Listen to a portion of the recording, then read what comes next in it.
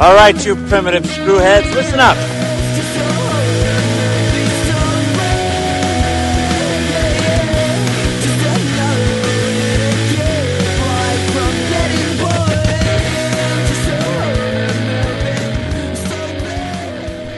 Hello again, and welcome to Primitive Screwheads Talk Horror Movies. And Andrew. Yes? Shogunum. Dude, you're watching Stranger Things, right? Yes, but I'm only on the first 2 episodes. How excited were you to see Day of the Dead as a reference in the very first episode? You know, like, I wasn't super excited. I think actually the first thing I said when it appeared was, I don't know if I like that one very much. What? Day of the Dead? Yeah, I think when Lindsay and I were watching it, I was like, I don't really know if I like that one. Day of the Dead? Okay. Yeah. Okay, we're going to break this down. Favorite Romero movie, then? You know, like... Out of the Dead series. Does it have to be Romero directed, or does it have to be Romero inspired? Romero directed. God damn. So we're talking night, we're talking dawn, we're talking day, we're talking... Wait, did he direct land? Did he direct Night 90? Or did he write Night 90? I actually don't know about that one. Let me see. Quick. I'm pretty sure he didn't. I feel like, was Let's he affiliated somehow? Well, I mean, it was a remake, obviously. Nope, he didn't. Damn. No, he didn't. But that one is, because I know the very first one, the copyright expired, so, like, anyone can... Well, no, they didn't. The copyright didn't expire. There was some sort of dispute with who actually owned the original Night of the Living Dead. So now it's completely copyright free. You can you can upload the whole film to YouTube, and no one's gonna give you crap for it at all. Yeah, that's why there's like 8 different, like 90 different releases every year of it. People keep trying to sell different versions. Yeah, definitely. But I mean, it's a great movie, so that's that. I never saw Diary of the Dead or Survival of the Dead. Oh, I've seen all of them. I don't know. From what I hear, I didn't miss too much. Land of the Dead I kind of enjoyed, actually. I did enjoy Land of the Dead. That was actually the first one I saw. I think the first one I saw was actually Day of the Dead, and I think I was just, like, underwhelmed. Uh-huh. Like, I think it's good. I don't know. I don't know if I would actually love any of them super a lot. I kind of think Night 90 is my favorite iteration. But... Interesting. Well, we'll have to talk about that later then. Yeah. So, everyone who is listening, I am Dan. And I'm Andrew. And this is Primitive Screwheads Talk Horror Movies. This is a horror movie podcast where we kind of sit down and shoot the shit about recent horror movies or any horror movies we've decided to watch. And we just kind of sit down, dismember the plot, talk about the cultural impact, and do all that good stuff. And part of it, too, is going on random tangents about horror movies, which I'm going to jump right back into. So, I don't know, Day of the Dead was like one of those where... The first time I saw it, I didn't enjoy it as much as Dawn or Night of the Living Dead, but as I got back to it and as I appreciated the slower pace a lot more, it ended up being one of my favorites. I'm not sure if I like it better than Dawn of the Dead, but I do think it's up there. I definitely appreciate it. I just don't, love it. I feel like it's one of the few ones where the characters, to me, aside from the first one, where the characters are pretty defined. Mm-hmm. Like, Bub or whatever, I feel like that was an interesting kind of variation, kind of an exploration of the zombies and kind of the idea of them coming back in a way, of intelligence developing. I feel like it was a good stepping stone into Land of the Dead. Mm-hmm. Yeah. The only complaints I will have about Day of the Dead is I feel the ending is way too happy.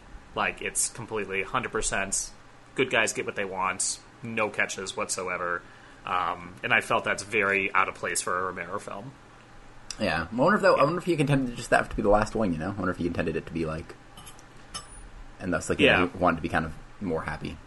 Yeah, and it's a weird series, no one's really 100% sure. He obviously didn't have a game plan for the whole way through, but here it is. It's actually kind of funny. The very first time I saw Night of the Living Dead, I was on vacation with my younger brother, and we were in the hotel room together, just kind of killing time, I guess. I can't remember what everyone else was up to, probably going outside and being social and everything. But there was a... show, and I can't remember what it's called. It's not Svengoolie, because Svengoolie's awesome, but it was like a Svengoolie, where basically it was this guy who was trying to be this Mystery Science Theater 3000-esque thing, where he took old expired copyright movies and interjected his own skits into the movies, riffed them, all sorts of things, but the guy was painfully unfunny. And I do remember that, because I remember I sat down with my brother, and I was just like, this is awful. Wait, you're talking about Joe Bob. No, not Joe Bob. Oh. It wasn't Joe Bob. It was some like local station. I think it was a trip to Minnesota or something like that. So, okay. Hopefully it's that. Chicago has someone named Swenguli, and he's just like that, but he's actually pretty funny in a corny sort of way. Wait. But so this is just the thing where they watch movies and talk about it? No, it's supposed to be a comedy show. So basically, they play the movie. Mm-hmm. And it's always a copyright expired movie because they don't have to pay anything for that. It's extremely cheap budget. And every so often, they'll, like, interject their own skits. Like, I remember with Night of the Living Dead, at the very beginning when Barbara's heading towards the cemetery, they just interspliced this 3-second scene of a sign that says, zombie crossing. And that's that. Oh, okay. Or there are parts where, a zombie's hand falls off, and then the character pops up on the screen, black and white, trying to interject himself into the movie, and is like, oh, I really gotta hand it to that zombie. Ha, ha, ha, ha, ha. And I remember that pissed me off the most, because he would always laugh at his jokes. And the jokes were the laugh was often longer than the jokes. It was the most ridiculous, and I hated it. But now I want to watch it. I saw the movie. And the movie was good. And I really liked the movie. And then I went back and I saw it again on some YouTube thing. I think it was Google Video at the time. And yeah. Did you watch any of those like shitty like sci-fi, like there's the Day of the Dead Bloodlines, Day of the Dead, the remake that kind of came out after the Night of the Living Dead remake that everyone was, or not the Night of the Living Dead remake, the Dawn of the Dead remake, and it was just really bad. I think it had like, who did it have in it? It had like Nick Cannon in it, I think, of the Day of the Dead remake. Nick Cannon. I can get into that. I can absolutely get into that. All right, so that's our little Romero segment right there. Do you want to jump right into our movie for today? Oh yeah, shit, we're not talking about that movie, are we? Totally Nick Cannon. Damn. I'm a genius. All right, we can talk about Nick Cannon a little longer if you want. His character's name is Salazar. Salazar. Jesus. All right, describe this character for me, because I'm kind of visualizing the bad guy from Resident Evil 4. That's what I would think about. I'm pretty sure he's just an army guy. He's just Nick Cannon, but he's an army guy. Just Nick Cannon being Nick Cannon. And his name's Nick Salazar. For some And that's the way reason. he always says his name. Hi, I'm Salazar. And also, we just say Salazar. No, also starred Salazar. the girl who voiced Aerith in Final Fantasy Advent Children. Ah. Look at that. She's going places. She is. Or she did go places. I don't know. Yeah. It's like looking back into a window into the past, and we learned about this girl, and now she's growing up and voicing anime characters or video game characters, and we're so proud of her. Yeah, she's has 8 different projects right now. Apparently, she's become popular. I know. She's also in American Beauty. What? Damn, classic. Who was she in American Beauty? God. Okay, we're really off topic. We are very off topic. You know what this reminds me of? Introduce 13 our movie Ghosts. for today, Andrew. So today, for our 11th movie, which I feel like we should just weighted 2 movies, we are reviewing 13 Ghosts, because that could be like our 13th movie, 13 Ghosts. Yeah. Which is a remake. I believe this was it was 2005 when this came out? 2001. 2001. What the Jesus Christ? That's crazy. And the original was a 1960 film, and it was kind of part of that whole William Castle's kind of gimmicky movies. Like he's going to do the Tingler and stuff, where they have shit spray on your legs and stuff to make you afraid that the Tingler was going to get your neck and whatnot. Yeah. Have you ever seen the original?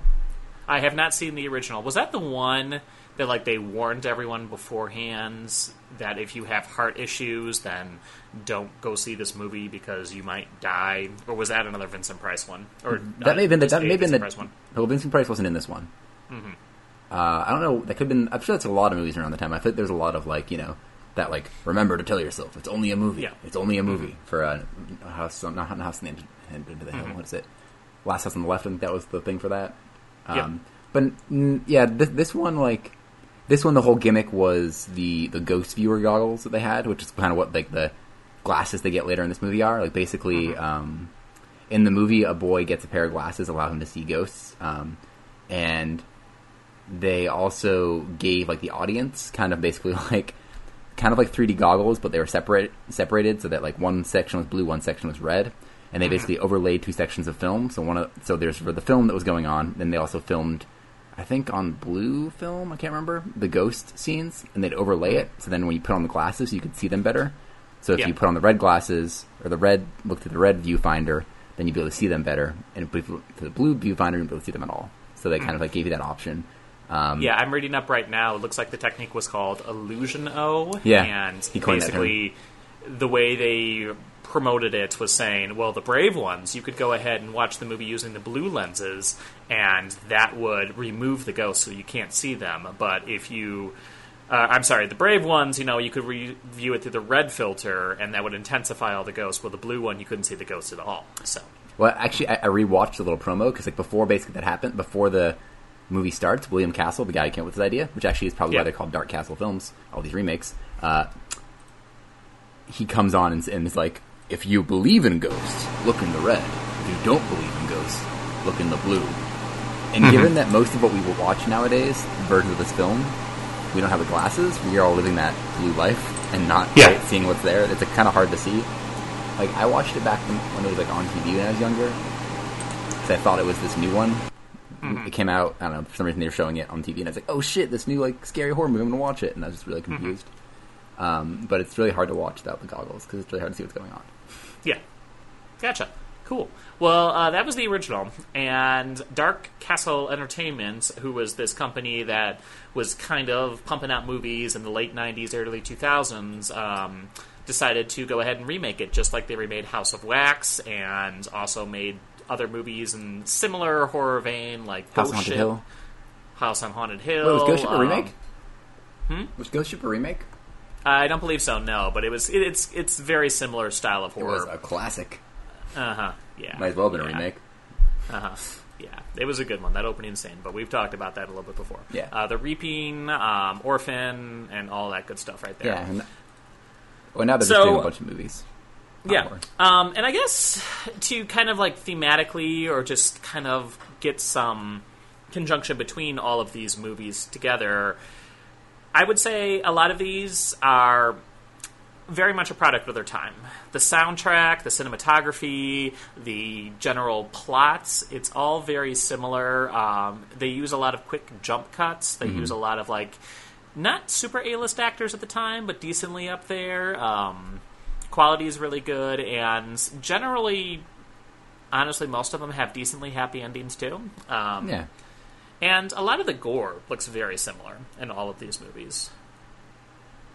Yeah, there really wasn't much gore in this movie, honestly. No, and looking back, I haven't seen this movie since I was a kid. I remember it was one of those sleepover movies where I would, in middle school, be like, oh, yeah, let's go watch a movie. And then my one friend would be like, oh, let's watch this scary movie, 13 Ghosts, because he had satellite television. And we had it in the basement, so the parents couldn't come on down and see what was going on. So I remember he always wanted to watch these crazy, scary movies, and I remember this was one I pretended to be asleep at. I was just like, nah, I'm really tired. You guys can go ahead and watch the movie. So this movie stood out to me a lot more, and I thought it was going to be a lot scarier than it was.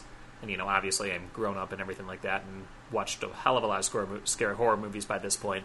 But this is kind of one that stuck with me in middle school, and then I forgot about it for a long time, and then came back to it and watched it the other week. And Andrew, I gotta say, this was a fun movie. Oh yeah, it's definitely a fun movie. Yeah.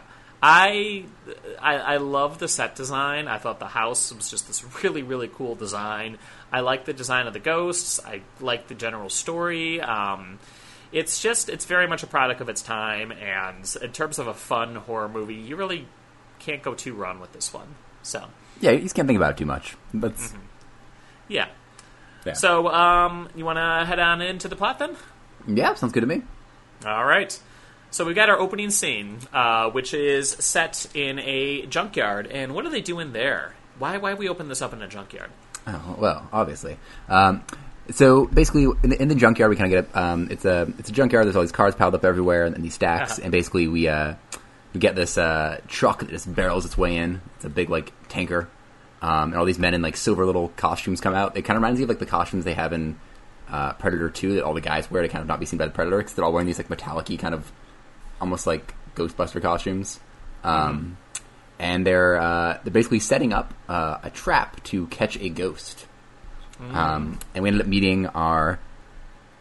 What would you call, like, our lead? What would you call Matthew Lillard? What is he? I wouldn't call him a lead. I would call him a secondary lead / comic relief. Okay, like for the record, so Matthew Lillard's in this movie. He's the guy who plays Shaggy in the Scooby-Doo live-action films. He's also yes, he one of the killers in the original Scream film. No spoilers there. Or I guess that is a spoiler.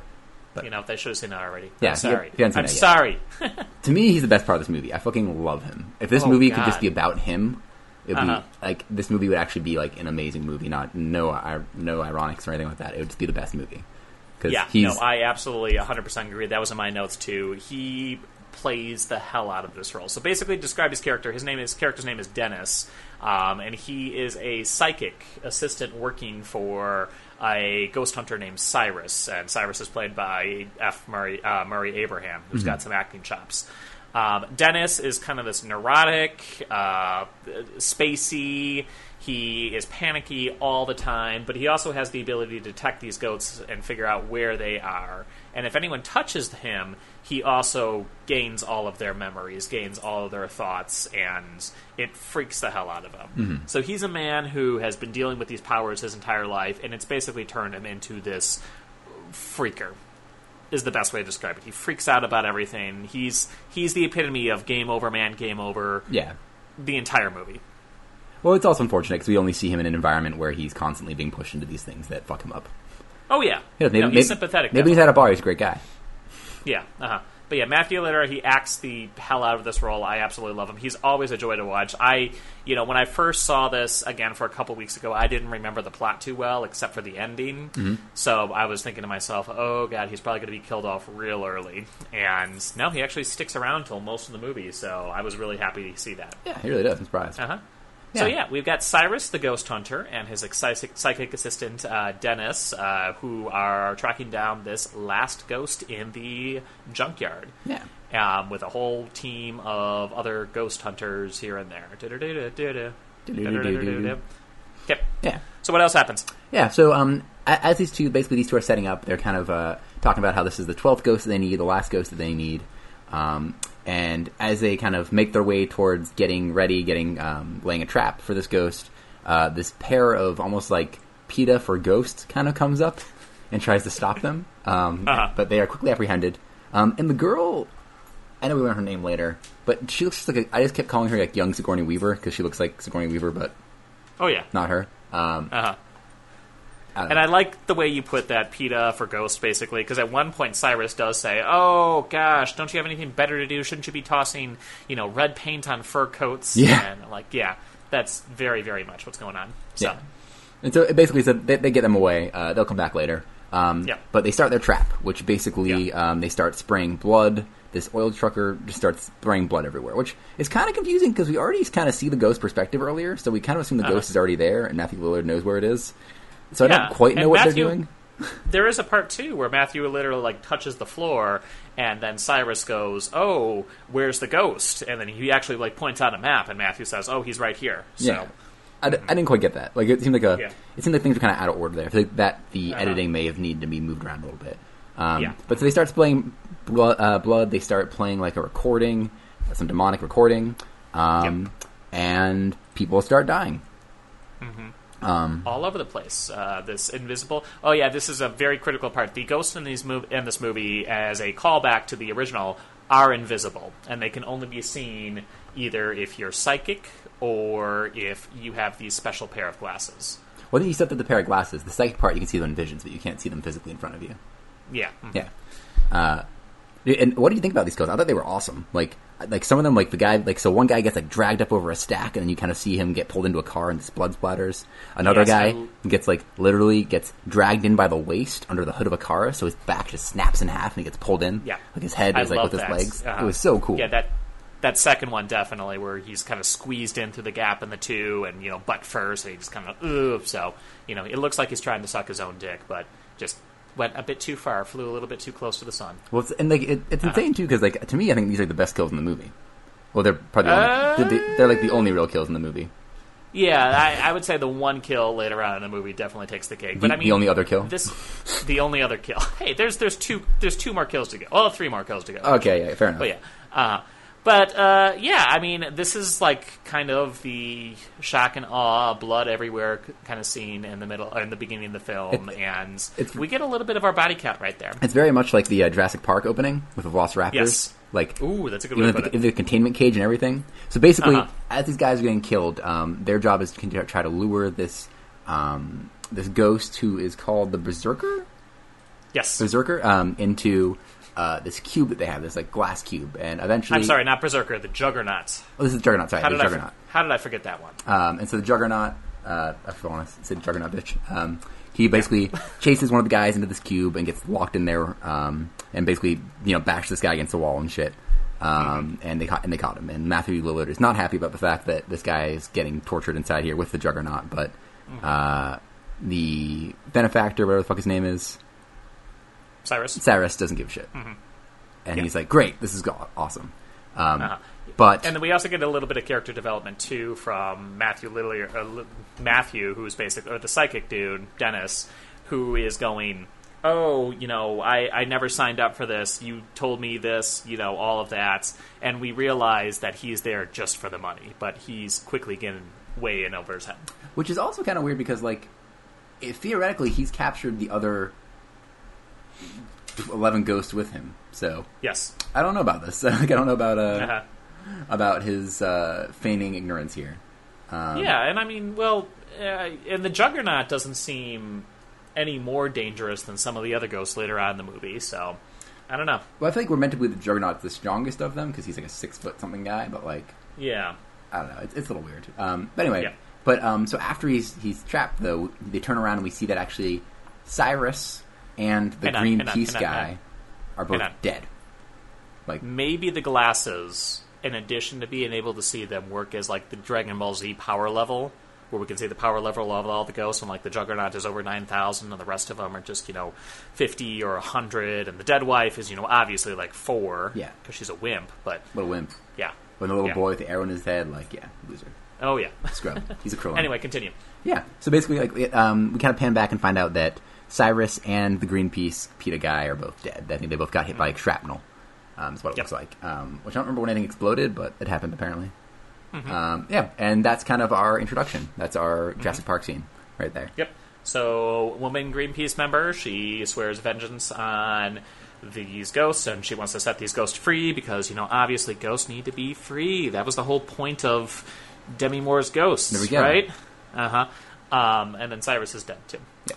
So we get into our opening credits, which covers a lot of exposition. It really does. In a very short time. It's aggravating. Okay, so it's a slow pan of this small kind of, I would say, like a library nook, kind of like a rumpus room, where it zooms in on our main character played by Tony Shalhoub, who was Monk. And I'll get to him later. But basically, as the opening credits come on in and all the actors, directors, the names are scrolling across the screen, we hear in the background basically Tony's whole shtick and where he is. And we basically find out that he's a widower, his wife died in the fire, he has 2 young children, one's a teenager, one's a kid, and that's how it goes. And we're hearing this through audio clips that are playing as the camera pans around and moves around. The whole scene lasts for about 2 minutes, and then it ends with a focus on his face. Yes. And it's just a very ham-fisted way of including it. Yeah, it was, and it just felt like it took fucking forever. Yes. Oh my god. Like, especially because they keep mentioning it over and over again in the future that his wife dies in a fire. It's like, so why the fuck did we have this? Like, this is an emotional movie. Part out, like, this isn't the kind of movie you start with this. Yeah, and if you take this scene out, we're still going to get all the story beats. We're still going to get the dead wife. We're still going to get the fire. We're still going to get the fact that he's a widower, and it's really, really affecting him. We're still going to get the fact that he's struggling with money and the wake of his wife dying, and all of that stuff. Like, it's very, very pointless, and like you said, it takes forever. Yeah. So Tony plays a character called Arthur Kritikos, and Arthur, I have never seen Monk. I have never seen much of anything that Tony has been in. Let me just quickly go over his IMDb right here. He was in Spy Kids. Oh, yeah. and he played Splinter in the Ninja Turtles movies, the Michael Bay ones. What? Yeah. What? I guess so. Yeah. Jesus. Yeah. I know. Yeah, but he's, I mean, I'm sure he's a fine actor. Monk seemed to be a very, popular show, but he does, in my opinion, he is not fit for a leading man role in this No, not movie at all. Well, and the thing is, in Monk, his entire character is a guy who has, OCD, and he's this awkward, Yeah. And, I get that he kind of plays a dad, I guess, well. He looks like a dad guy. Mm-hmm. But it's just so... Horror is not the right genre for him at all. Not action horror, not And, it feels like he is a good actor, but he just, isn't meant to be in this movie. There's scenes earlier where he's supposed to show, sadness until he dies, and it's just the most awkward. It feels like he's in the, little room acting by himself, and the movie's just somewhere else. Yeah, and especially his heroic movies later on in the movie, it's just it's not believable. Oh, it's God, not. no. It's kind of like if Toby from The Office played the main role in a leading character role in a horror movie. That would be amazing. It's just... Okay, I'd watch it. That would be so good. But I wouldn't enjoy it. He'd be like, sorry, we can't do that. Jason, you can't go around killing people. You're just not allowed. That's basically what it feels like. It does. Tony is constantly... even when he's trying to be angry, he's not loud. He's not angry. Oh, no. He's just kind of disappointed the entire time. Part of me wonders, is Tony Shalhoub one of those people who's, secretly younger than he looks, and he's actually, younger, but just looks like an old man? Let's see, he's born in 1953. Yeah, he's 65 years old as of right now, so in 2001, he would have been 54. 54? Yes. Okay. Uh-huh. And now I gotta figure out how old was Matthew Lillard during this movie. Let's see. He's 49 now. Oh, okay, so he's significantly younger. Uh-huh. Yeah. No, I assumed so. I was wondering, maybe they're roughly the same age, and we just don't know. No. Got that. So anyway, that's our leading man right now, Arthur. He is a mathematician who's a widower, and he has 3 people living in his house. Oh, yeah. He has the teenage daughter / token eye candy, Kathy, played by Shannon Elizabeth, fresh off her American Pie stint. Then we also have Bobby, who's played by an actor I'm not even going to name because who gives a shit. And then we also have our babysitter / nanny, who is Maggie. And Maggie is... the worst character very much ever. A product of its time. Oh, yeah. This was the era of Wanda Sykes and Queen Latifah and the... I'm not sure if Tyler Perry came onto the scene about this time, but it's very much a... There were a lot of movies around this time that had the loud, sassy black woman. And it can work. In this movie, it absolutely does not work at all. No, she's atrocious. Oh, God, she's awful. We don't know why she's here. She's not funny. The actress isn't very good. And she completely ruins whatever scene she's in. Well, yeah. Well, this movie starts off, and among the credits, it says, "Introducing Rah Digga." And I'm like, who the fuck is Rah Digga? This is Rah Digga. This is Rah Digga. She is that's her stage name, Rah Digga. Yep. Her real name is Rashia Tashan Fisher, and she has been in... Not much. So her Wikipedia page doesn't even include a table for her acting credits. It includes a section that's just a single paragraph, which includes the movies Da Hip Hop Witch and 13 Ghosts. Yep. And do you know that she also sings the closing song, Mirror Mirror, at the end? Oh, God. So just when I thought I was done with her fucking voice, it just, we'll talk about the end credits in a minute, because I have a problem with the end credits, too. I even copied part of her IMDb into my notes. It's just, you can tell that she wrote it herself. Yeah. So, one of the most respected and premier MCs, regardless of gender, Raisha Fisher, a.k.a. Rah Digga, has been legendary.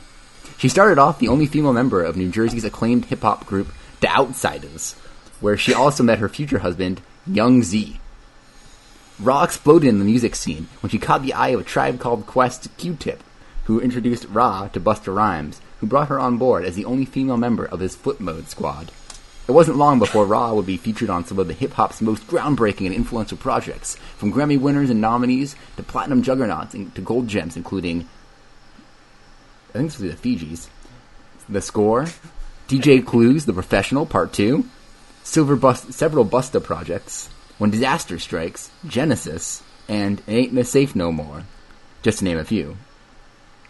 Like, she has the longest fucking IMDb I've ever seen for somebody who's in 2 movies. Yeah, and she wrote it all herself. Obviously, it's written entirely by her, and I'm sure after she wrote it, she gave herself a high five. Oh. Yeah. Oh, wait. Sorry, I just need to read the last paragraph. Oh, there's more? No, dude, I just read the first 2 sentences, but I'm going to hop down to the second paragraph, the last part. Okay. Now. Well, I have dinner to go to in, a little bit. No, so, you got to hear this. Okay. I'll just read the last line. It says. Okay, all right, please do. Here we go. Oh, shit. Okay. No, wait. After this whole thing, sorry.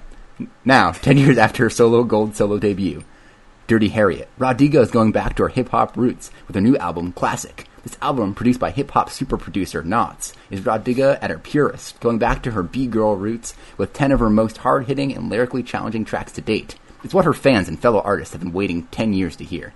The return of Rodiga has long been overdue, and it is finally upon us. Oh, man. Damn. So that's what that parade the other day was for. It's all for Rodiga. Rodiga's return. Like, what the fuck? This... Okay, I'm sorry. Her. Yeah. Okay, well, let's go away from the person of Rodiga, and let's talk about the character Rodiga, because I've got plenty to say about this character. Maggie? First off, why the fuck is she in this movie? So I kept trying to figure that out myself. So she's a nanny.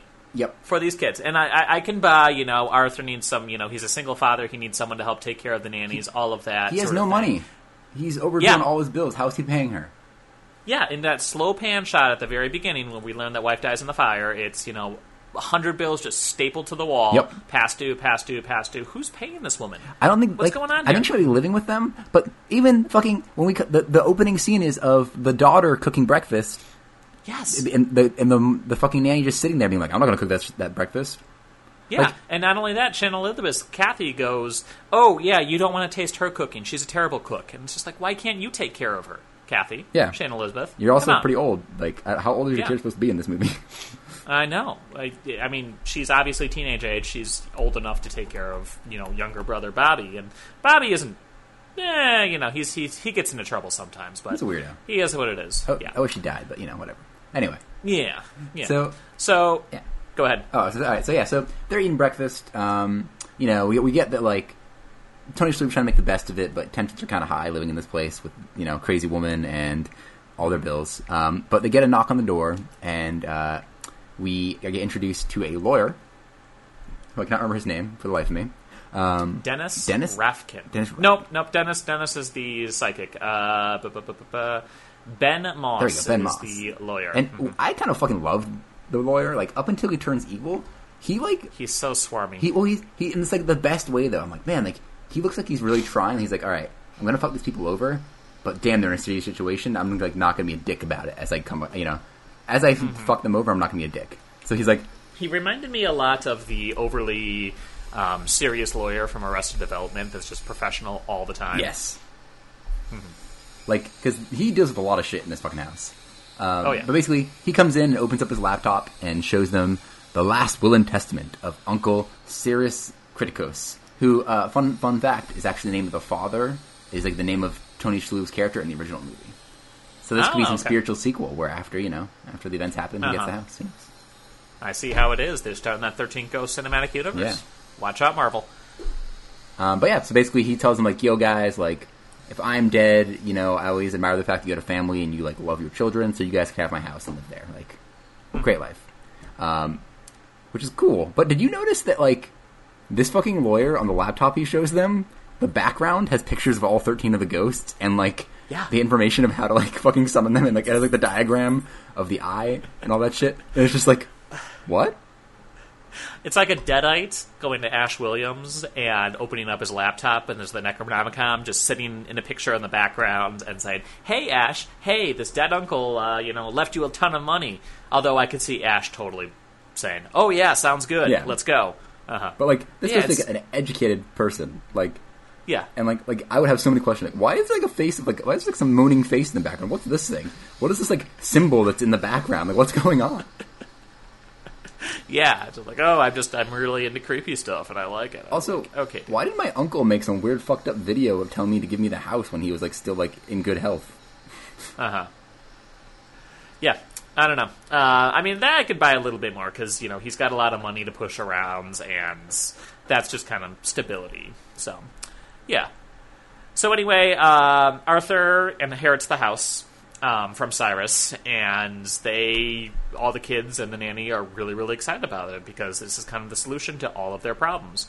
So the house is about 4 hours away from city that they're in, and the lawyer also says, oh, yeah, Cyrus, he didn't like neighbors. We're really far away from everyone. So they head on over to the house, and this is one of the things I love most about the movie, is just the design of the house. So to describe it, it's entirely a glass house. There's glass walls, glass doors. The supports aren't glass, but for the most part, it's all glass. Even the bathrooms are just fogged up glass, like you would see at the swimming pool, and that's about it. And then the glass is also written with a whole bunch of Latin phrases and spells, which they don't think is weird at all. Yeah, they're just like, wow, this is a cool house, blah, blah, blah. Like, if I saw this building in the middle of the woods and someone told me it's a house, I would be like, no, it's obviously some sort of avant-garde art project. Yeah, well, even if I can go inside of it, you're like, what is this? Is like some kind of like weird-ass college campus or possibly like an experimental like lab or something? Yeah, this is obviously some sort of movie set. Oh, yeah. But it looks really cool. It does. I really like some of the cinematography tricks they use with it as they move the camera through all of these glass walls and ceilings. And it helps with making it very disorienting, too. Yeah. Because later on, when the ghosts are chasing the characters through the halls, when you can see into other rooms, it's hard to tell which way to go, which way to stop. It is like in a funhouse mirror maze. Yeah. So they do a great job with that. Yeah. So I really like the set design. And we meet up with Matthew Lillard again, who plays Dennis Rafkin, the psychic, who is disguised as a power company employee, and basically says, yo, dudes, listen up. This house has been drawing power for over, 600 people, and about 600 people are without power right now, so I gotta go in there, I gotta investigate, figuring out what's going on. So, that's that. The lawyer is obviously kind of bitching about it for a while, and then Arthur says, oh, no, it's fine. I own the house now. You can come on in, check around, do what you need to. No problem. So they take the key. The keyhole just completely swallows. Can we talk about that key for a second? Key. Yes, I was just about to. So, what the fuck is that key? The key is like basically the size of like a lighter if you flattened it into like a rectangle. Yes. And like nobody has any questions. Nobody's like, where the fuck did this key? Why is this a thing? Like, yes. What? Like, that is the biggest red flag I've ever seen in my life. Oh my god, yeah, absolutely. And there's like weird occult symbols around the keyhole, and they put it in. But I mean, these are the people who kind of missed the whole desktop background from the lawyer, so maybe they just... Maybe it's a monk thing where like he just misses everything. I guess. He misses all the occult symbol, he just, he's not looking into it when it happens, but he looks away when the screen happens. See, this is where the sassy Maggie character could be used. Uh-huh. Because then she could be used as the audience perspective of calling out the weird shit. Yeah. But then he used it that way. Nope. Uh-huh. You know the fucking line we get from simple... her? The fucking line we get? Mm-hmm. Miss Maggie does not do Windows. Yes. She's like, I don't know what you guys want. Miss Maggie does not do Windows. It's like, if you're getting fucking paid to clean the house, you're fucking going to do Windows. Like, what? Yeah. Like, then you're fucking fired. Like, Jesus Christ. Uh-huh. Yeah. Absolutely crazy. And yeah, no one reacts to how weird this house is. Nope. So as he turns the key, some sort of mechanic starts to stir up in the house, and we're not 100% sure what it is just yet, but they decide to go on in, power goes on, and they all enter the house, where they come across this foyer, which is this multi-layered circle that has all these sorts of occult symbols written on it. And once again, no one is bemused by this whole thing, and they all just love it. Especially with none of them are... In the center is like spinning. The center of it is like spinning around because the device got turned on. Yes. And actually it's pissed me off because if you look, that thing spinning is CG. That little fucking like maybe foot diameter disc they CG'd instead of just made a fucking practical spinning thing. Like, what the fuck? So lazy. Yeah. Oh, my favorite part too, Dennis Rafkin, did you notice the logo on his chest? No. So his jumpsuit that he's wearing to sneak into this house, right where the company logo would be, it's just a lightning bolt, and it says power and light. Like, it's the most generic company thing you can think of. Bro, you didn't have much time, all right? You got to you just went to a Scooby-Doo van and pulled it out. Yeah, it's the best Shaggy can do. You know, he's got a lot of weed to smoke. I do love that Shaggy's in a movie about ghosts. No, it's great. He's Dude, the best. Maybe this is like Shaggy, like after like all the fucking Mystery Inc. got like destroyed in a ghost attack and they all got murdered, and so he like became mentally scarred and thus could see ghosts. Yeah, this is his Logan. Yeah, this is his Logan, where like everyone, Scooby and Fred and Velma and Daphne, they all died in a tragic accident, and this is him, kind of atoning for his sins while dealing with his past demons. Yeah. Oh my god. Yeah. Damn. Yeah. That's my headcanon now. I like it. Yeah. I also really now want to like recut this movie to Hurt. Johnny Cash? Yeah. I'm going to have to do that later. Good stuff. So yeah, we explore the house a little bit more. We realize that some of the walls move back and forth. It's basically an entire trap or / movable house / carnival fun maze. It's like AVP. This actually is AVP. This is Alien vs. Predator vs. Ghost. There's a whole bunch of other priceless artifacts, too. We got a samurai sword, we got a whole bunch of nautical equipment, and obviously there's a lot of money to spend around there. The attorney is basically saying, oh, come on, we got to sign these documents, and Arthur goes, no, wait, let's explore the house a little bit more. I got property taxes and stuff to talk about. And then he goes over to the kids and Maggie and says, listen, you stay right here, don't move. And what does Maggie and everyone else do? They fucking sprint. They immediately, they're just like, all right, Dad, sure, you're not intimidating at all, and they just Again, Maggie needs to be fired. She's not doing the one fucking job she has. Oh, yeah, and thankfully Arthur calls her out on that later on, but still, Barely. it's, ooh. Yeah. So Arthur and the lawyer go into the library, and Dennis heads on down to the basement, where he is under the pretense of investigating power, but honestly, he is looking to continue what he started before. He's looking for the ghosts. He's looking to figure out what's going on here. So he heads on down, and we get our first glimpse of the myriad of ghosts that affect the basement. All of these ghosts are in their containment cubes. They're trapped in the basements, and as he puts on his glasses, he's able to see them back and forth. And he realizes, oh shit, Cyrus brought all the ghosts back here, and this is crazy. So immediately he runs upstairs where Arthur and the lawyer are signing all the paperwork and getting ready to take care of all of that when Cyrus says, all right, listen, I'm not a power company employee. I am a ghost hunter. And I love that he doesn't say the word ghost first off. He's just like, wraiths, no. Spirits, no. Reverence. But and then he's like, the remnants of past lives are here. He's like, what are you talking about? He's like, ghost? Obviously, Arthur doesn't play D&D, but, it is what it is. And then finally he admits defeat, and it's just like, all right, this is going to sound crazy, but ghosts. Remember Ghostbusters? Yeah, they're here, they're in the basement, and they want to kill us. Well, I think this is actually a great sign from Matthew Lillard's, acting, because, that line could have been delivered so badly, but, he delivered it so well that you feel like this character actually is concerned about, not just, oh, ghosts are crazy, but he's saying it in a way where he's like, I'm concerned about your family, please leave. He does such a good job, and you can tell when you learn later that he was involved in with the mother and stuff. You kind of see that pain on his face of I'm trying to make things right, and you need to move. I thought he did such a good job expressing that. I was really impressed. Yeah.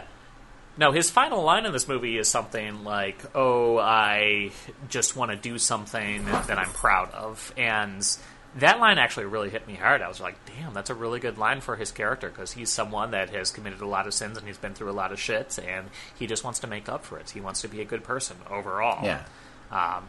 And he does really sell this scene right there. Kills it. So he basically explains that to Arthur that there's 12 spirits trapped inside the house. They're all in the basements. The glass, the Latin written on the glass is spells, and they basically cannot cross the glass whatsoever. And that's why this place looks so crazy, because it's not so much a house as it is a prison for these ghosts, as we know right now.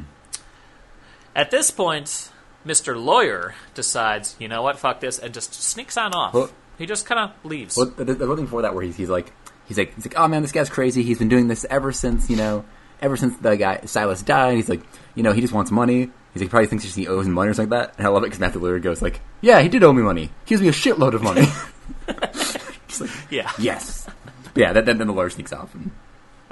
Yeah, so the lawyer sneaks out, heads into the basement, and the lawyer at this point, we recognize that he really does know all of these ghosts before, and he, kind of taunts the ghost. He's just like, oh, don't get too angry. There's one naked ghost, and he goes, nice tits. Which, again, and he heads on over. I feel like all that taunting and shit is because before that, his character wasn't really, like, bad enough. Like, we learned that he's involved in this, but he wasn't really like a dick, so I think they wanted to make him a dick quickly so he wouldn't care if he got killed. Yeah. So up until that point, he's kind of an understandable character.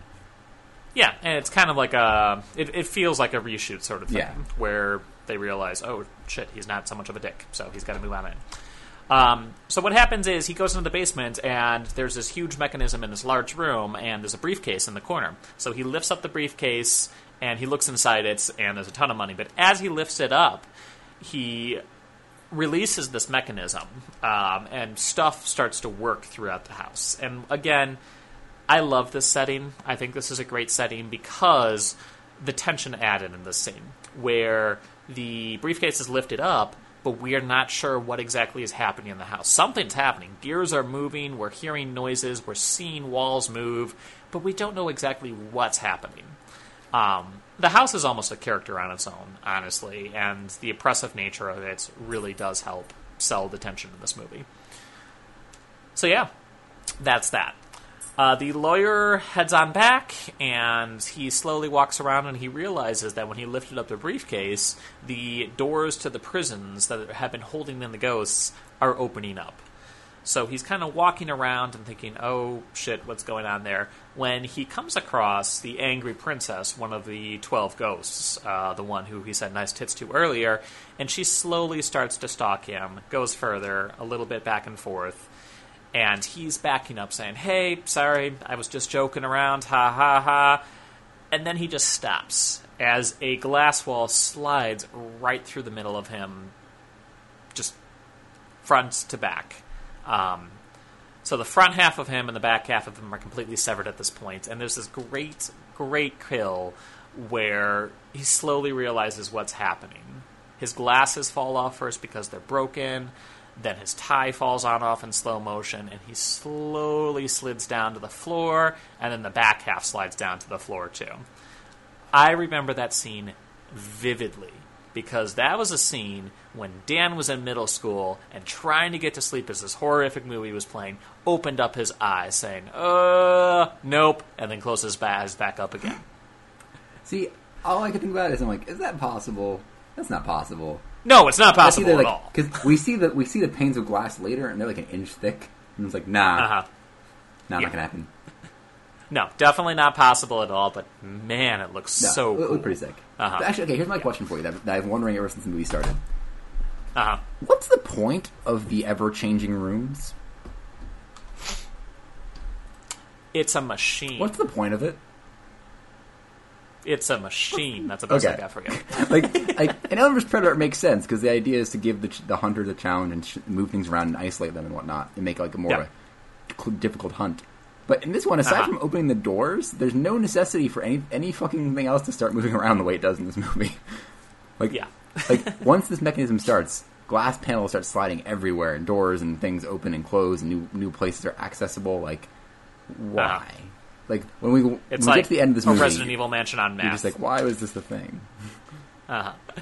It's cool for the movie, but it's utterly impractical. Yeah, very impractical. So we cut back to everyone else upstairs who are running around the house. Bobby finds a room with action figures, and he also finds a pair of glasses that allows him to see the ghosts, although he doesn't see them just yet. Maggie finds one too, and also Kathy finds one too. But Kathy doesn't put it on. Kathy is so excited about this bathroom that she finds. It's the coolest bathroom ever. There's already perfume that she kind of sniffs into, and then she decides to check on it in the mirror. And she spends about 5 minutes. Oh, right? Forever. Combing the same strand of hair. Takes forever. On her head. It's the most ridiculous thing. It's not even like, she's brushing her entire hair, or, she's looking at her face and looking over. No, it's literally she's got a few strands of hair that are pouring across her forehead, and she's just like, la, la, la, la, la, over and over and over and over again. See, well, the reason why it takes so long is because the angry princess, who I guess killed lawyer dude, creeps up to the bathroom, and she can't see him at all. And it's supposed to be this whole scene where there's a lot of tension because Kathy cannot see this ghost, but the ghost is right behind her, and the ghost is kind of looking into the mirror. The ghost plays with her own hair as well. Oh, this other thing, this angry princess ghost, she's scarred from head to toe. Mm-hmm. She is not a looker at all. And we get this vague sense that the angry princess is jealous of her beauty, or at the very least, wants to be as pretty as Shannon Elizabeth is. And this is probably one of my bigger complaints in the movie that was solved with the DVD release, is we really don't get to know these ghosts very well. No, not unless you watch those little videos. Yeah, so on the DVD, and I'm sure on YouTube, there's a whole lot of extra features where they really go into the ghosts' past and who they were, how they died, what got them to the point, and a lot of the stories are very, very interesting, but we really don't see this in the movie. No, not at all. A little more background information, at the very least, with some of the more interesting ghosts would have been a lot better. But, yeah. So we got the angry princess right there. Shannon Elizabeth decides, hey, I'm going to go ahead and I'm going to keep combing my hair over and over again, or just, the same strands of hair. And then she opens up the shower and realizes, oh, there's a bathtub right there. So she turns on the bath and then just starts splashing her face with water. It's a very slow-motion shot where she's splashing herself over and over and over again. When we see that the princess is just kind of laying in the bathtub looking up at her at the same time. So we cut back and forth, these quick jump shots of the clean bathroom and then the actual, Ghost World bathroom, I guess you could call it, where it's completely covered in blood. The words, "I'm sorry," are written on the floor in blood, and the angry princess ghost is just sitting in the bathtub of blood. Water comes out in blood. She begins to splash her face with it when Dad knocks on the door and says, hey, listen, where's everyone else? Yeah. And I guess this is a good time to talk about my other complaint with the movie, is there are way, way too many flashing lights in this movie. Like jump cuts and shit. Jump cuts. I'm okay with most of the jump cuts. It's just the flashing lights. Whenever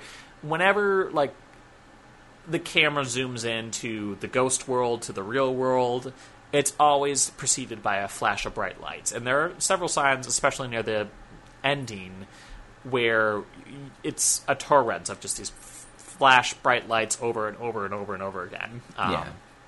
It almost sent me into an epileptic seizure, but it is what it is. So that was kind of my complaint there. Yeah, I don't blame you. So yeah. So Shannon Elizabeth almost dies, but, Father saves her at the last moments, and we meet Maggie again. And what happens there, Andrew? Oh, fucking Maggie. Fucking Maggie. So basically, wait.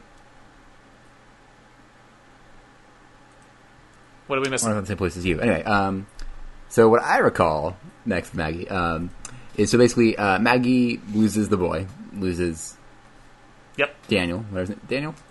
I've abandoned my boy. Ben? Yep. The boy is Bobby. Okay, so many names. Anyway, so basically she loses him, and the boy is riding on his razor scooter that he has. Which, did you notice when they first walk into the house, that fucking kid is riding his razor scooter? Oh yeah. They're like, hey, we're gonna go explore this new house that we're gonna inherit, and the kid grabs his fucking razor scooter. Like, what the fuck? Nobody's like, hey, can you not ride your scooter around in this brand new house we're just inside? Like, technically we haven't even signed the paperwork to own yet. Like, oh yeah. No, there's a scene too where he picks up a samurai sword, and Arthur goes, "Not in your dreams, kid." And I don't know. I worked with children for a long time, and I can't think of a single child where if I say "not in your dreams, kid," he would be like, "Oh, okay, fine," and not just grab it when my back's turned. But kid seems good. Yeah.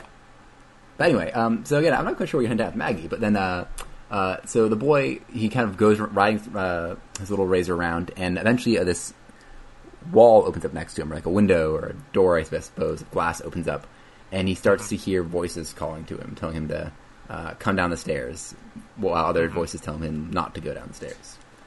Well, one specific voice is telling him to come on downstairs. Come on, Bobby, come on. And then there's another voice that's saying, no, Bobby, don't come. But that voice is a lot weaker. Yeah.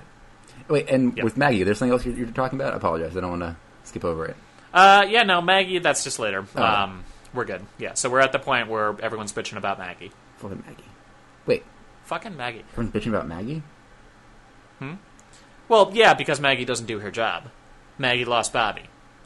Oh. Okay, yes, alright. Yeah, alright. Yeah. Yeah. Because so Bobby goes around Yeah. the board. Okay, I know where they're at. So Arthur meets up with Kathy and Maggie, and he realizes, oh, Bobby's not here. Maggie, where is he? And Maggie is just like, well, it's a big house. He's a kid that just rolls around everywhere. I can't be expected to watch him all the time. It's just like, that's your goddamn only job, Maggie. That's your only job. That's why we pay you with our very limited money. Yep. Yeah. And it's just like, goddamn it, Maggie. Yeah. Well, and so so they're doing that, and basically, at this point, this is when we get all the kind of backlog of knowledge about like the ectobar glass that's shatterproof and soundproof, and ghosts can't walk through it. Mm-hmm. And Matthew Lillard talks about the spectral viewers, the glasses, and he's like, "Hey guys, like, I don't want to be here. I want to get out. But if you're willing to like pay me for the money that this guy owes me, then I'll help you." And that's how he ends up joining them. We also find out too that the front doors are completely locked. Mm-hmm.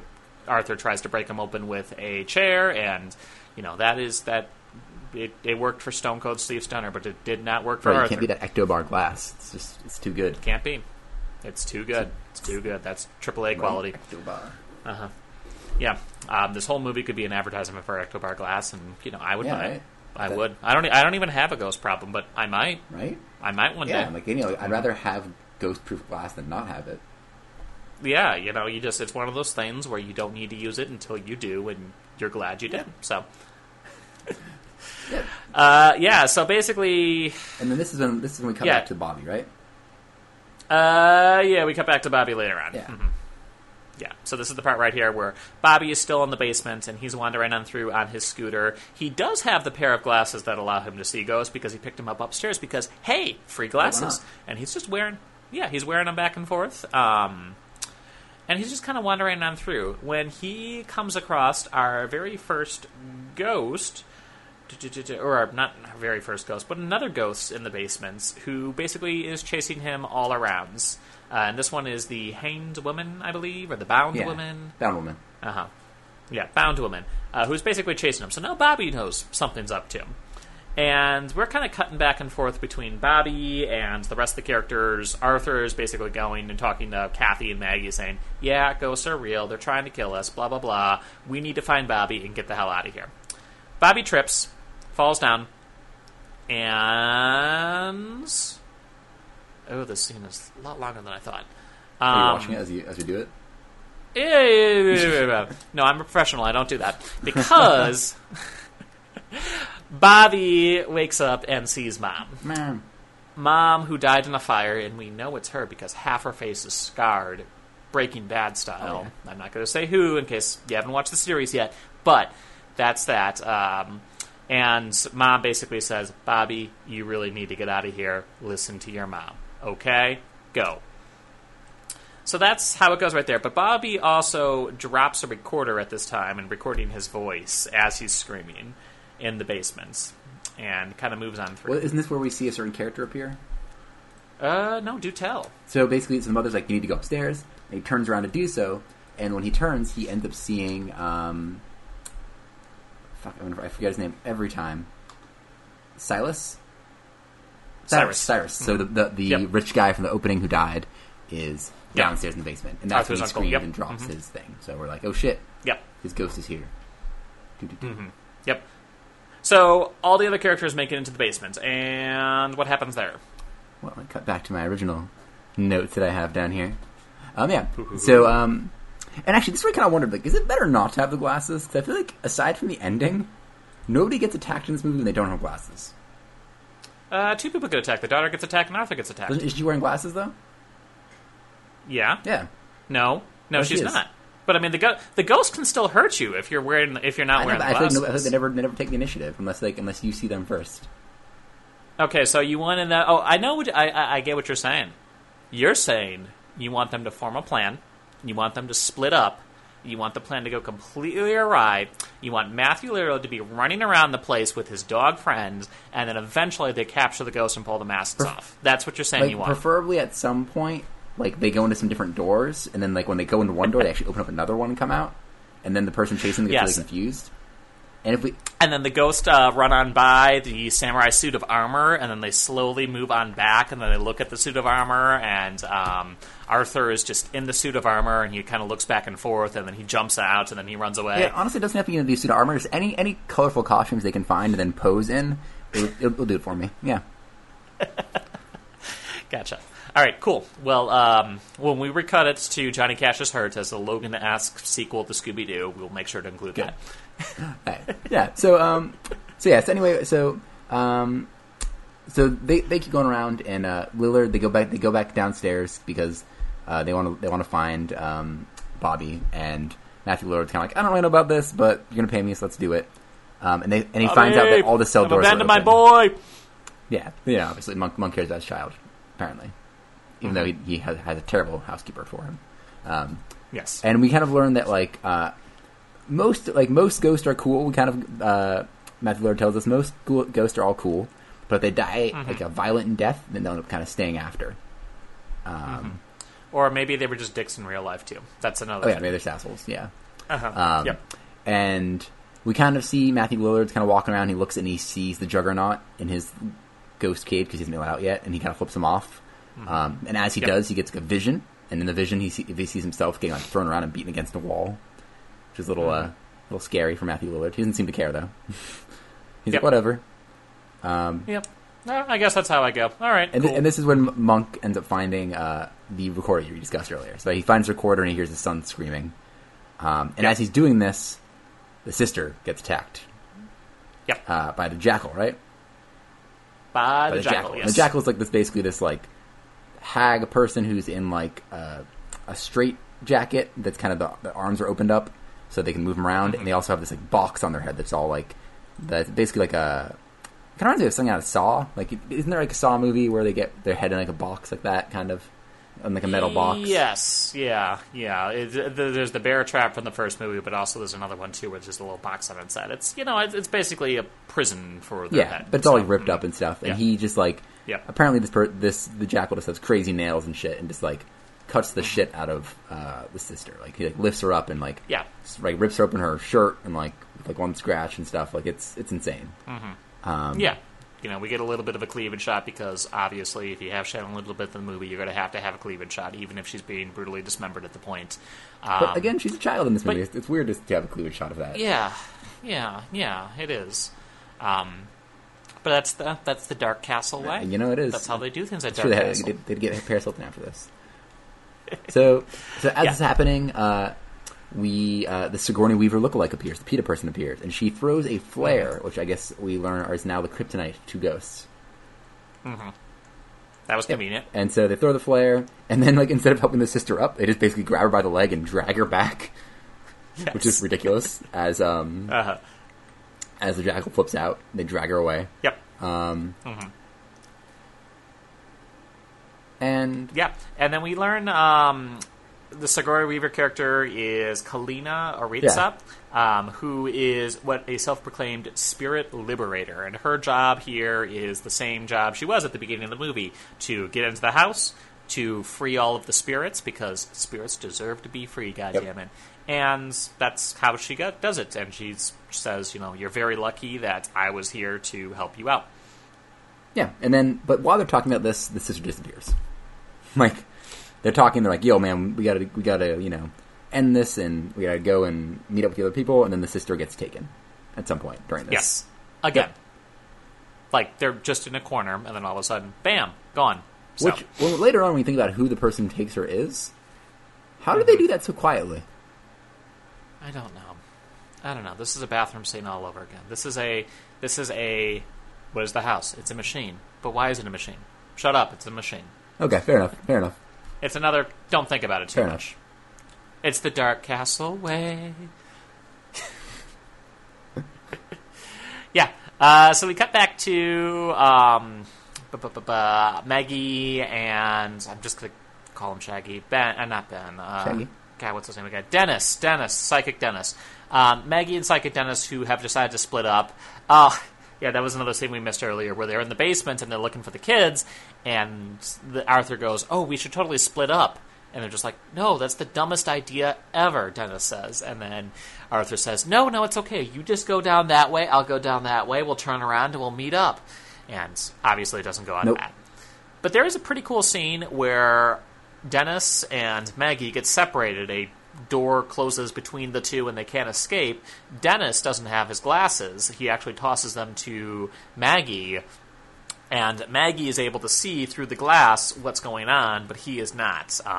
So one of the ghosts with the baseball bats, who I don't remember which one it is. Is it like the half Prince, something like that, or the something Prince? Something like that. I don't know. The guy with the baseball bat. Baseball bat ghost. Named for the moniker because he has got a baseball bat. Starts attacking Dennis over and over and over again. So Maggie is screaming out loud, going back and forth. Oh, dodge, left, right, duck. Like, Coach and Punch-Out talking to Little Mac going, come on, kid, you got this. So, because of that, Dennis actually does manage to escape and get through the door and shut it before he does a lot of damage. But at this point, Dennis is pretty badly beaten up. Yeah. Well, and I believe it is also Maggie's fault that he got isolated in that room by himself. I think she bumped into him when the wall started moving. She flipped out and ran into him, and that's why he dropped. You know what? That's why things happened. That sounds like a very Maggie thing to do. Because I think even as soon as he gets after they separate, he's like, keep going. He's like, yeah, good job. She's like, oh, yep, sorry. So she almost gets him killed. Yep. But, great. Yep. That's Maggie for you. So yeah, they kind of all go and they're exploring the basement for a while. They eventually meet up. They eventually meet up and they decide to head off to the library because Catalina says, or Dennis says, oh, that's where the library never shifts, it never moves around, and that's also where the most powerful scrolls are. That's where the most powerful spells are, so no ghost could ever make it inside the library. And this is kind of where they all meet up right there. This is where we get our back information, basically. Sigourney Weaver girl. We get our exposition dump right now. So why don't you get into that? So basically, whatever the fuck that girl's name, Catalina, has this book called The Arcanum, and she's like, yo, guys, this is like a really ancient book, and we worked really hard to get it. And basically, this house, the thing that we're seeing, the eye in the center, is a device that was powered by the dead that allows you to see the future. And it was created by this guy who was possessed named Vasilius. And basically, he was under demonic possession. He came up with this idea. He wrote this book, The Arcanum, and came up with basically this thing that you have where if you have 12 ghosts and they kind of match the dark zodiac or the black zodiac, as they call it, and you have them kind of surround this device, you can see the future. And the only way to end the device is to create the 13th ghost, which is created out of pure love. Like every zodiac has some kind of power associated with it. And his would be like one where somebody gives up their life out of love. And if that 13th ghost is created, it would actually end the the eye, whatever the fuck the device is called. Yes, the Eye of Hell. Yeah. There you go, Eye of Hell, yeah. Which is interesting, because in the original movie, I believe it was that there were 12 ghosts, and basically they just needed the 13th to be freed. Was kind of plot of that one, is that there were 12 ghosts, and they were trapped in this house, and they just need the 13th one, and then they can all kind of leave. So that's kind of the difference between, I guess, doing that one. Gotcha. I see. Thank you. So we got that. We also get the piece that Arthur is... Dennis goes, well, tell him about the fourth ghost. And Arthur's just like, what do you mean, fourth ghost? What was the fourth ghost? And he learns that the fourth ghost powering the machine is the spirit of his dead wife, who he flips out over. He's just like, why would... Oh, my God, Cyrus, my dead uncle decided to, use my dead wife to power this machine, which also brings the question of, how clean energy is this ghost? That's a great question.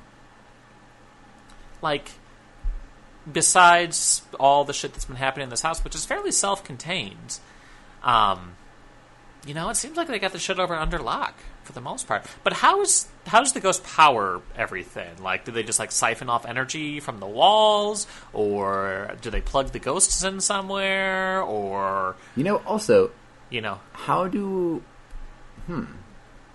how good is this ectobar glass if at the end all the ghosts are teleported from their room into another room, which means they pass through the ectobar glass?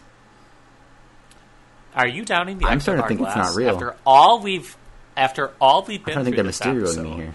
promoting the merits of Ectobar glass, and it's a great company. It's wonderful. Our sponsor this week is by Ectobar Glass. You're gonna really Ectobar glass. It's the best glass, bar none. Yeah, it's like in all those horror movies when they see the ghost reflected behind them in the glass. It won't happen with Ectobar glass. That shit doesn't happen. No, what happened with Ectobar glass? Ectobar glass. It's all best glass for your hauntings. Ectobar glass. Okay, Keeps your good. Ass Please safe. don't demonetize us, Ectobar don't. glass. We love you. Oh, and so we also learn here too that Arthur, like this is where they're just right up front. They're like, yo, basically, Arthur, if you want to like end this thing, like you are kind of that. You would be that soul that needs to jump in there and die. You are the 13th ghost because you are the one who could jump in there to save their kid, and end this process for us. Which is a very interesting conclusion because at this point we don't know that first off that the kids are held by anybody related to this thing. We don't know like what's going on. Like him jumping into that could just be like so many other reasons. Like it seems like a very interesting jump to make that he is the predestined 13 ghost and that him jumping into that would be a self-sacrifice of love and not like billion other things it could have been. Wouldn't it be awkward if he jumped right in and it didn't work at all? Like, oh, she doesn't love his kids. Oh, awkward.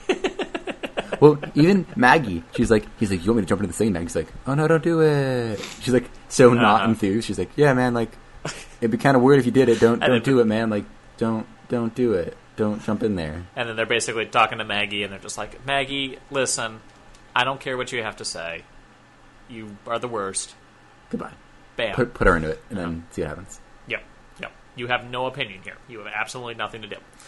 So also, Kalina talks about, all the 13 ghosts and where they all came from. A little bit of backstory on all of them, but basically we have our game plan for the finale. Yeah, we don't learn why the fuck each ghost needs to be released one at a time. Why?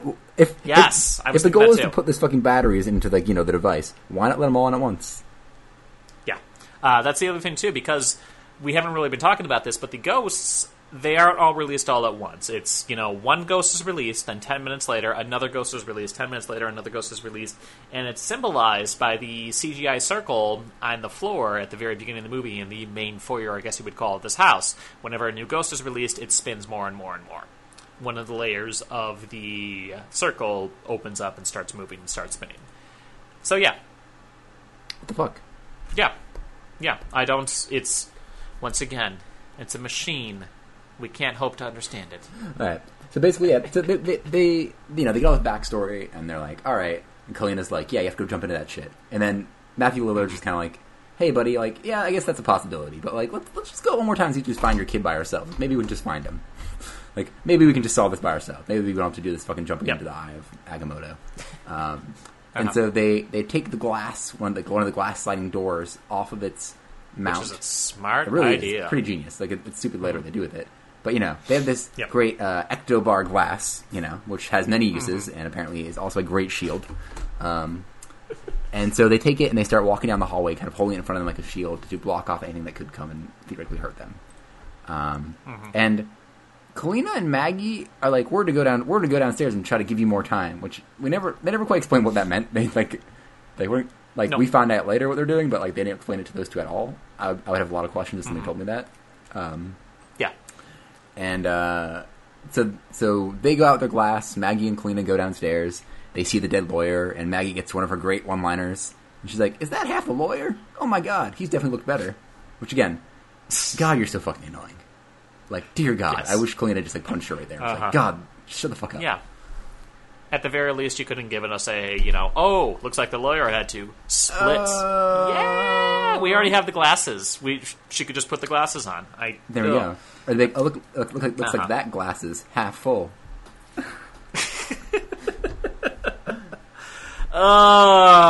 He seems like he really half-assed that job. Oh, damn. I'm trying to think of something having to do with the bar glass, but I just can't think of it. Looks like that man didn't pass. That lawyer didn't pass the Ectobar. Oh! I don't think we're ever going to top that one. Ectobar glass, you could take that one as a freebie. Ectobar glass keeps out ghosts and lawyers. Yep. So Arthur and Dennis are attacked by boy bats, ghosts, and they decide to basically take the door and slam it in between the door and the wall and the ghost. And does that kill the ghost sparks again? Happen, but we see the ghost again later, so he's not dead. Maybe he just disappears. Maybe he has to reform. Maybe he just I don't know. Maybe it's like when you squeeze something really hard and it just rockets out, and he just flew down the hallway or something. Maybe he splatted it and had anyway. can kind of capitulate itself back into the human form. Yep. Mm-hmm. So we get that, and then we also go to Kalina, who is in that main room where the briefcase was before in the basement, and a figure comes out from the door. I was going to say shadows, but there's no shadows in this movie because it's a glass house. And we see the shoes, and she takes her glasses off, but the shoes are still there, and then she puts them back on, looks up, and it's Cyrus. Not really dead. He is alive. He faked his death in order to lure Arthur to the house, and Kalina ends up being not only his partner, but they also have this really weird kiss that doesn't really go anywhere. I don't know why they needed to include a romantic angle in it at all, because that's the only scene that anything happens between the two, but alright, whatever. Because Maggie sees him first, right? And Maggie's flipping out. Maggie's like, oh shit, it's a ghost. And then Kalina gets up she's going to help out and just whacks her in the back of the head with the Arcanum, which thank God. Yeah. And the less we talk about Maggie, the better. She doesn't exist anymore in the movie. Yeah, she doesn't. So that's that, and basically we find out, once again, Cyrus is alive, Kalina's really a bad guy, and Cyrus is figuring shit out. Cyrus and Maggie start talking, and Cyrus is basically alright, we need this guy to sacrifice himself for our 13th ghost to make this thing work. It's not actually a fail-safe, it's actually what we need for this to actually work. And they're Kalina is going, how can we do this? Mm-hmm. And he's like, well, just, put the kids up there. Go out to sacrifice the kids, and that will get him to come and do it. And we kind of see that Kalina has a heart, and she's like, I don't know about killing kids, even though I'm apparently fine killing all these other people. And he's like, well, fuck you, do it anyway. And she's like, okay. And she's like, okay, fine, the things I do for love. So we head on over, we cut back to Arthur and Dennis, who are wandering through the halls when the hammer decides to invoke his hammer time on the two of them, and Arthur gets up against a corner and basically just kind of corners himself in the glass, and Dennis goes, there's not enough room for both of us, and he decides to valiantly sacrifice himself to protect Arthur was from that necessary? Hammer, even though he clearly... No, it was not. But Dennis does say something like, I want to do something that I'm proud of. And once again, he's kind of been carrying this self-hatred motif, wounded, tortured soul for his past sins for this entire movie. So sacrificing is kind of a form of redemption for him. And he is severely beaten, killed. The ghost basically just pulls him up and slams him against the corner and cracks his back and just slumps him. This is interesting, because it starts out with the hammer coming after him. And he dodges the hammer. He can actually dodge him and get out of the way of him. So he's actually doing pretty well. But then the last door opens, and not Berserker. Juggernaut. What's his name? Juggernaut appears, and that's what kind of don't make me do the X-Men That's time. what pauses Matthew Lillard, and then he gets hit by the hammer. Yeah. So up until that point, he was holding his own pretty well. He probably could have run away. And then it is the Juggernaut who ends up smashing him and destroying him, as he kind of envisioned in the earlier scene. Which, so at that point, I think it was kind of I can't escape fate. This is my destiny. So what do you think? What did you think about that death? What do you think about it? I mean, he is a character that needed to die in terms of horror movie cliches and how it works. Yeah, that's that. But he probably could have gotten away. It was definitely an unnecessary sacrifice. Well, I just felt too, it wasn't it was kind of an overly brutal death for a character who I thought was more or less redeemed as a person already. That felt more like a smarmy villain death, because you see him get hit by the hammer multiple times. He gets smashed against a wall. He gets his back broken over the corner of a hallway. It's a very brutal death for a character who I don't think deserved that brutal death. I feel like in movies there's generally some kind of karmatic death that occurs, and it's either if it was quick, if it was the guy hit him and boom, down, done, okay. But it's a very focused on revenge from the perspective of the Juggernaut, almost. And I think that's kind of the idea that Juggernaut is only he captured at the beginning, and thus he's the one who kills in the end. but it seemed like very undeserved. It seemed like a very just brutal death for the sake of being brutal, and not necessarily like it, I don't know, came as a result of his actions. Yeah. There's a little bit of slow motion, not a lot of slow motion, though. It's all very quick when it happens, and then also there's like no sad music or anything that plays during it, and it's just very... I get get what it's you're also saying brutal there. for the character that I feel like we're supposed to like. Yeah, kind of like that one chick's death in Jurassic World where she gets eaten by the giant sea monster. Yeah, exactly. It's like that. You're just like, what the fuck? Like, why did this go on so long? Uh-huh. Yep. So Arthur, at this point, he kind of is cowering on the ground going, oh god, Dennis is dead, when he looks up and his dead wife is standing right there. And dead wife says, hello, Arthur. And Arthur goes, oh, I missed you so much. You know, I can't go on without you. You know, you're a big part of me. You know, why are you here? And then she goes, you have to save our children. You have to go. You have to save our children. And then she disappears, and that's kind of the motivation that he has to go into the climax of the movie.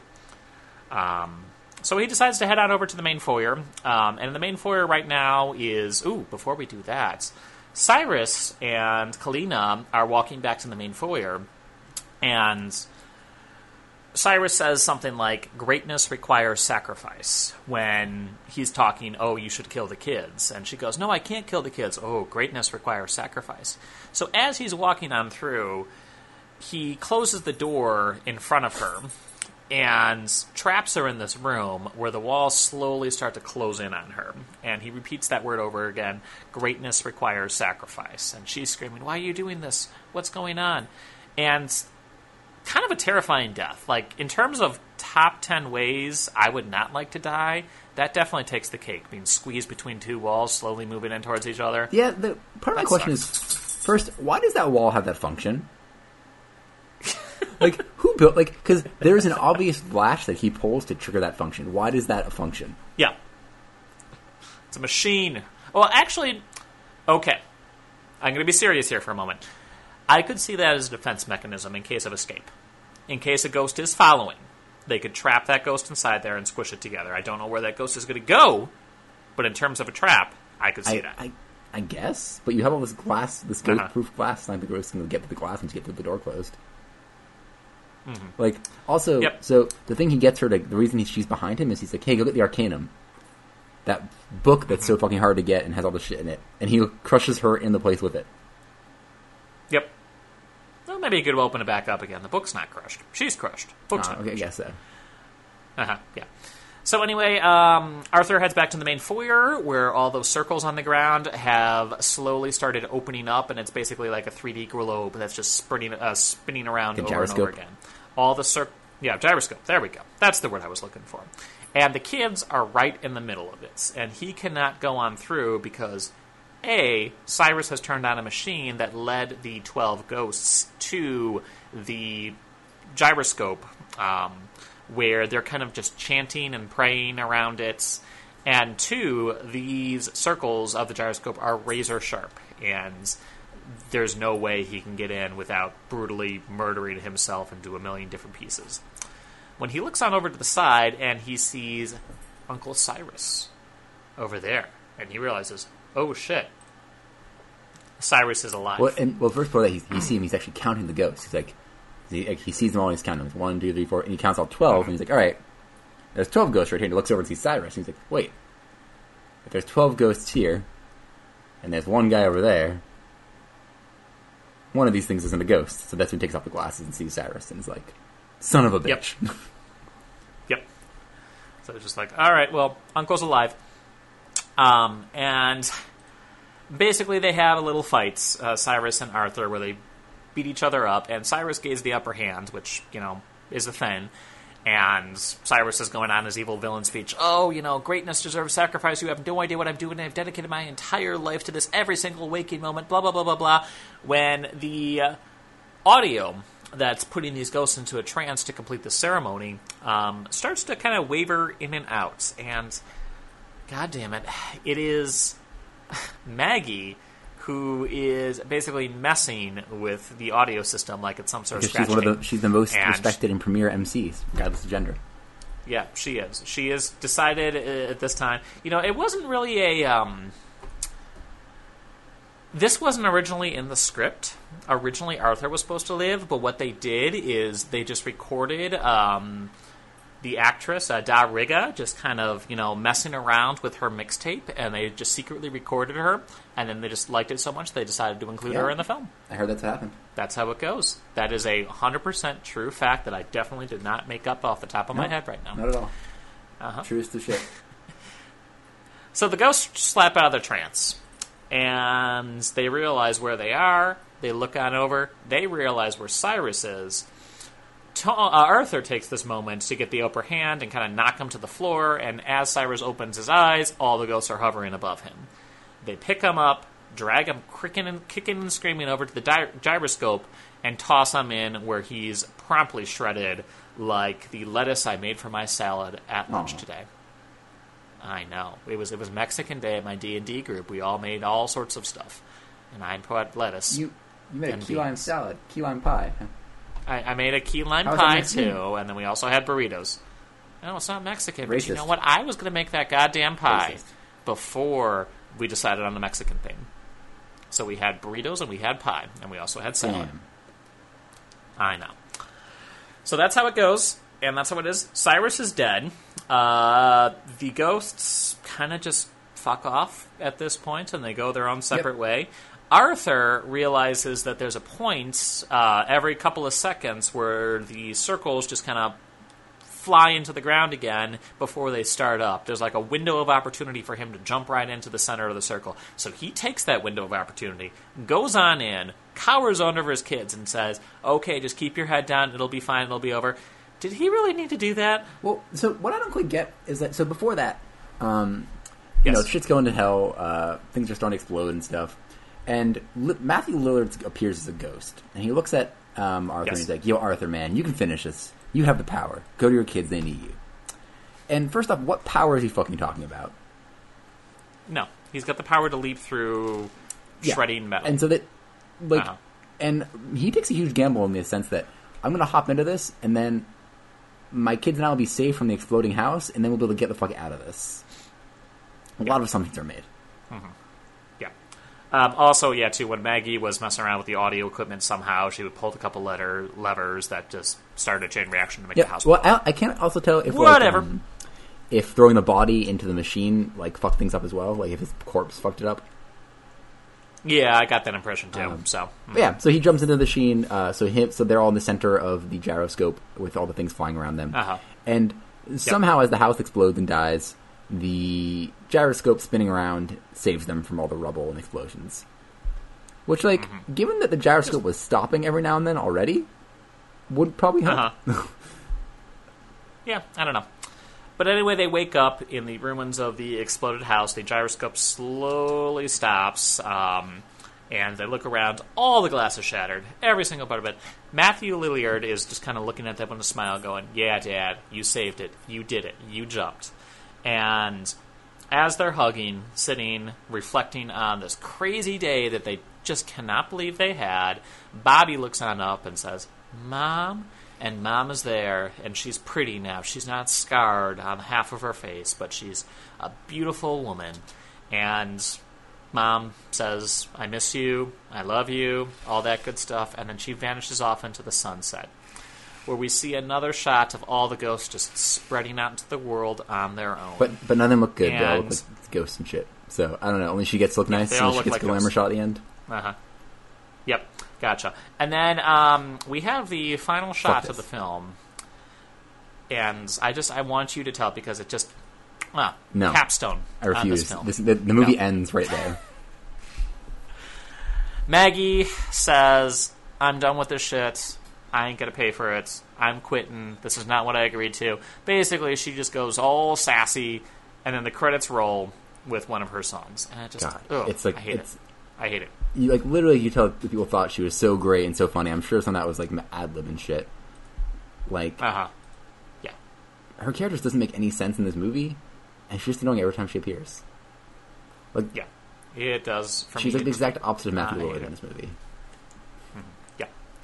So anyway, that is 13 Ghosts. Andrew, overall, what do you think of 13 Ghosts? Aside from Maggie, I really like this movie. I don't love it, but it's just a fun movie to watch. And actually, one thing I forgot to mention earlier, did you notice that so Matthew Lillard, he comes in that orange jumpsuit, and when he takes it off, he's wearing like a suit coat and like a button-up shirt underneath of it. Like, he's just like a swinger as he kind of comes out of his little like thing. It's ridiculous. Sorry, I forgot to mention that earlier. But no, I like it. Overall, I think it's a good movie. I think it's very of its time. It's very like that decade of horror movies. And I think like I don't know, it's one of the ones I think works the best of these kind of weird remakes that they did, just because it's like so its own thing. You know, like I think they're all very much their own thing. Yeah. I think probably House on Haunted Hill is the closest to its original. But. Yeah, in terms of House on Haunted Hill, 13 Ghosts, Ghost Ship, and House of Wax, out of those four, I definitely would say this one is my favorite out of the four of them. I love the set design on this one. The whole shape-shifting house as it's moving back and forth really does give you this massive sense of unease.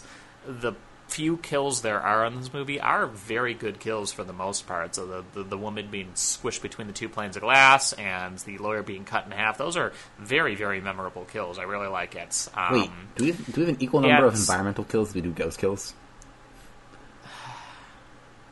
The ghosts use the environment.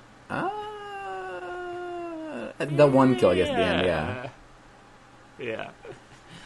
So, yeah, I guess they should call this movie like Glass House. Ectobar Glass House. Yeah.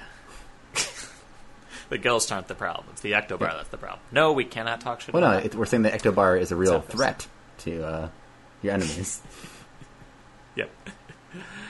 Yeah, I guess that's true. Yeah, so overall, it's a fun ghost story movie, but again, it's very much a product of its time. If it came out today, it definitely would not get the same reaction. It's just cheesy, early 2000s, late 90s horror movie fun. My only complaint, well, besides Maggie, obviously, is Tony Shalhoub. Of several that I haven't talked about. The one I haven't talked about yet is just the ghosts themselves. They have some really great designs. I just wish we got to know more about them. And I understand there's the DVD extras and all of that, but less time wandering around, finding Bobby. Maybe take one or two of the attack scenes out and spend some more time getting in to know these ghosts a little bit more. And that would help with the empathetic angle later on in the movie when the ghosts do escape and they go out into the world. And all I can think of was, oh man, there's a lot more. Yeah, some of these guys are like mass murderers who are just like walking out by themselves. Yeah, and it's just like, why? Well, I mean, I know why, but it's how it goes. So, all right. Any closing thoughts on 13 Ghosts? Nah, I don't know. I think this movie, I don't know. I don't want to say I really like the movie, but I do think it had a lot of promise. I think it does some things really well, and I think, I don't know. It's definitely worth a watch. It's fun. It's a good popcorn horror movie, but it's not much more than that. It's like a good like Halloweenish movie watched around that time when you're looking for horror movies to watch. Yeah, definitely, and it's nostalgic for me too. So. All right, cool. All right, so thank you so much for listening to Primitive Screwheads Talk Horror Movies. We would like to once again thank our good Canadian friends, Teddy's Atlas. They did the opening theme song, Horror Movie Story. You can get that off the album Children of the Corn. And I'm out like a Girl Scout. Good? No, we're not going to go with that. No, you're done. All right. We're all done. All right, bye, Ectoglass. See you all later.